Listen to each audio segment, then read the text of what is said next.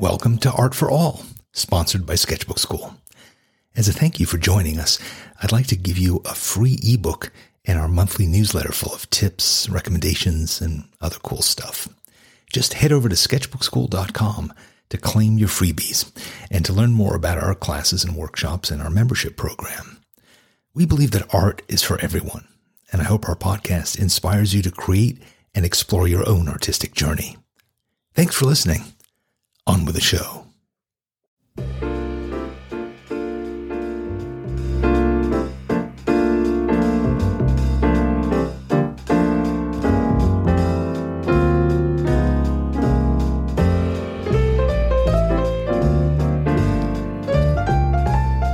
Welcome to Art for All, the Sketchbook School podcast. I'm your host, Danny Gregory. I'm the author of a dozen or so books on art and creativity, and I'm a sketchbook artist. I'm also self-taught. I never went to art school. I've barely ever even taken an art class, which may be a curious confession for somebody who runs an art school. But I find that I meet and I teach a lot of people with ambivalent or even outright painful memories about their time in art classes, in middle school, in high school, in college. And I have my share of them too. And that's what I wanted to talk about today. The earliest art class that I can remember was when I was 10 in Lahore in Pakistan.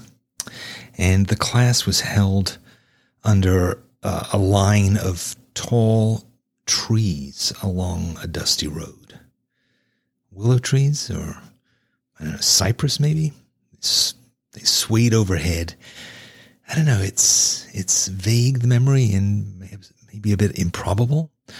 Why alongside a road? I don't know. But the only clear thing about it is a painting that I made. This multicolored sunset over twisting black rocks. I painted it for my mother, who I hadn't seen in just over a year while I lived with my grandparents. And I remember it clearly because I saw it about a month ago. It hangs in the stairway down to her basement in Mattituck, Long Island.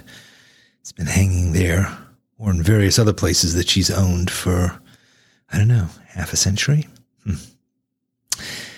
My next memory was 2 years later in the Brenner School in Kfar Saba in Israel. Matityahu was the name of my art instructor, and he also taught woodshop class. And I was an enthusiastic but thoroughly inept carpenter. I could never measure things attentively, and my corner joints were always out of whack. My projects were just a kind of mess of protruding nail heads and smeared glue. I was better at art, or so I thought. I'd always liked to draw and to paint, but Matityahu didn't like me. Maybe it's because I was a foreigner, only recently somewhat fluent in Hebrew. Or maybe I had established an unshakable reputation with Matityahu at the carpentry workbench. Or I don't know, maybe I was just an obnoxious twerp. One day, Matityahu assigned us a project to do at home, a painting of birds. And I was determined to redeem myself in his eyes. So I worked really, really hard on this, sat long into the night at the kitchen table with paints and this big sheet of paper. I collected reference pictures of dozens of species of birds, and I arranged them in this sprawling painting of an oasis at sunset. Flamingos and storks posed along the water's edge, and sparrows and owls were arranged on tree branches, and hawks soared through the pink and purple clouds overhead. I felt like this young Audubon when I handed it in. And the following week, When Matatiao handed it back, I eagerly flipped it over to see his comments.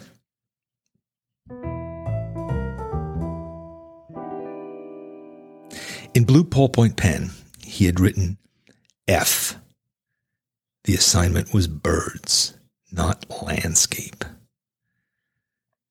My mother and my stepfather, who were both proud 60s anti-authoritarians, they were majorly pissed. Who grades a child's artwork, for Christ's sake, my mother fumed. And she stormed down to the school and she lodged a protest with the principal, and my grade was changed. The following week, Matatiao told us about a nationwide student competition for traffic safety posters. And I painted this kind of grisly scene of a corpse sprawled across the bloody hood of a smashed car. No doubt, gritting his teeth through his congratulatory smile, Matatiao picked my work to represent the school. I didn't win the competition, but fortunately, my parents didn't fight that latest injustice. As a teenager in Brooklyn, I attended a very progressive school. My art teacher, Paul, was an ardent Marxist, and he always encouraged us to be loose and experimental, man. Don't worry about figurative bullshit. Concept is king. I love Paul, but he taught me a lot more about class oppression and tofu and joint rolling than how to actually draw. The summer after junior year, I followed the example of my idol, my buddy Eric Drucker, who the year before had gone to the RISD summer program. And it was fantastic. We lived in campus dorms like grown-ups. We studied painting and drawing and printmaking. But more importantly, for a 16-year-old, we stayed up late, we drank loads of beer, and we made out with girls. This was the mid-1970s, and I was an overly intellectual, arrogant, and insecure teenager. And most of the art I made was, and Paul would have been proud of me, was highly conceptual. If I could figure out a way to outthink the teacher, all the better.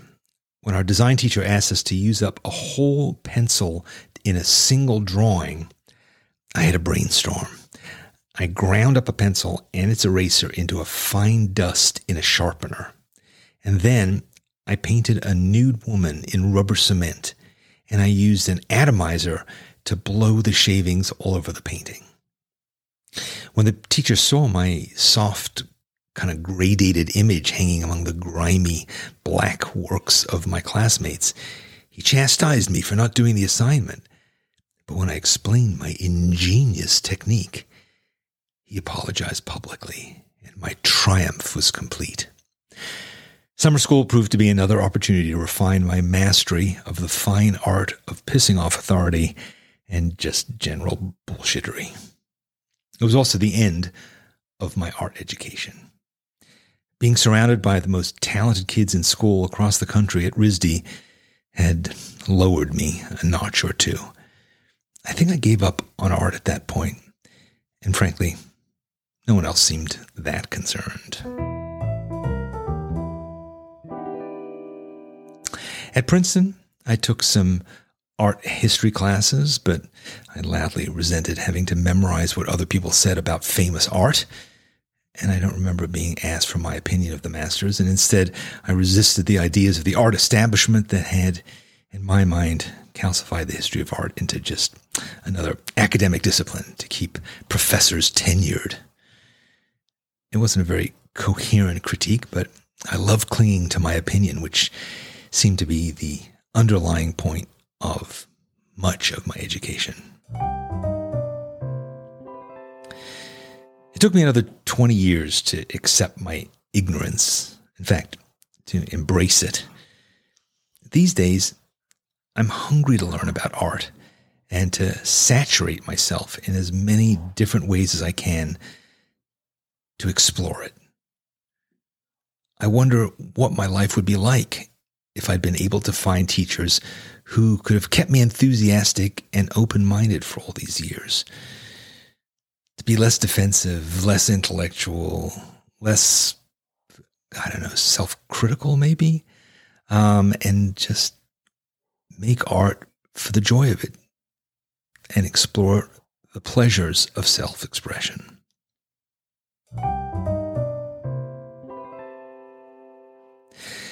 Well, this episode isn't intended to be a commercial, but I will say that knowing about and empathizing with all the kind of complex relationships that many of us have with art and art education has helped us to create the humane and gentle way that we teach at Sketchbook School. I think all those years of struggling with a straightforward, love-filled embrace of art made me want to start again and help people to find what is really beautiful and meaningful in art that doesn't make you feel bad, doesn't make you feel low. Well, thanks for joining me today. I'll create something new for you again next week. Till then, I'm Danny Gregory, and this is Art for All.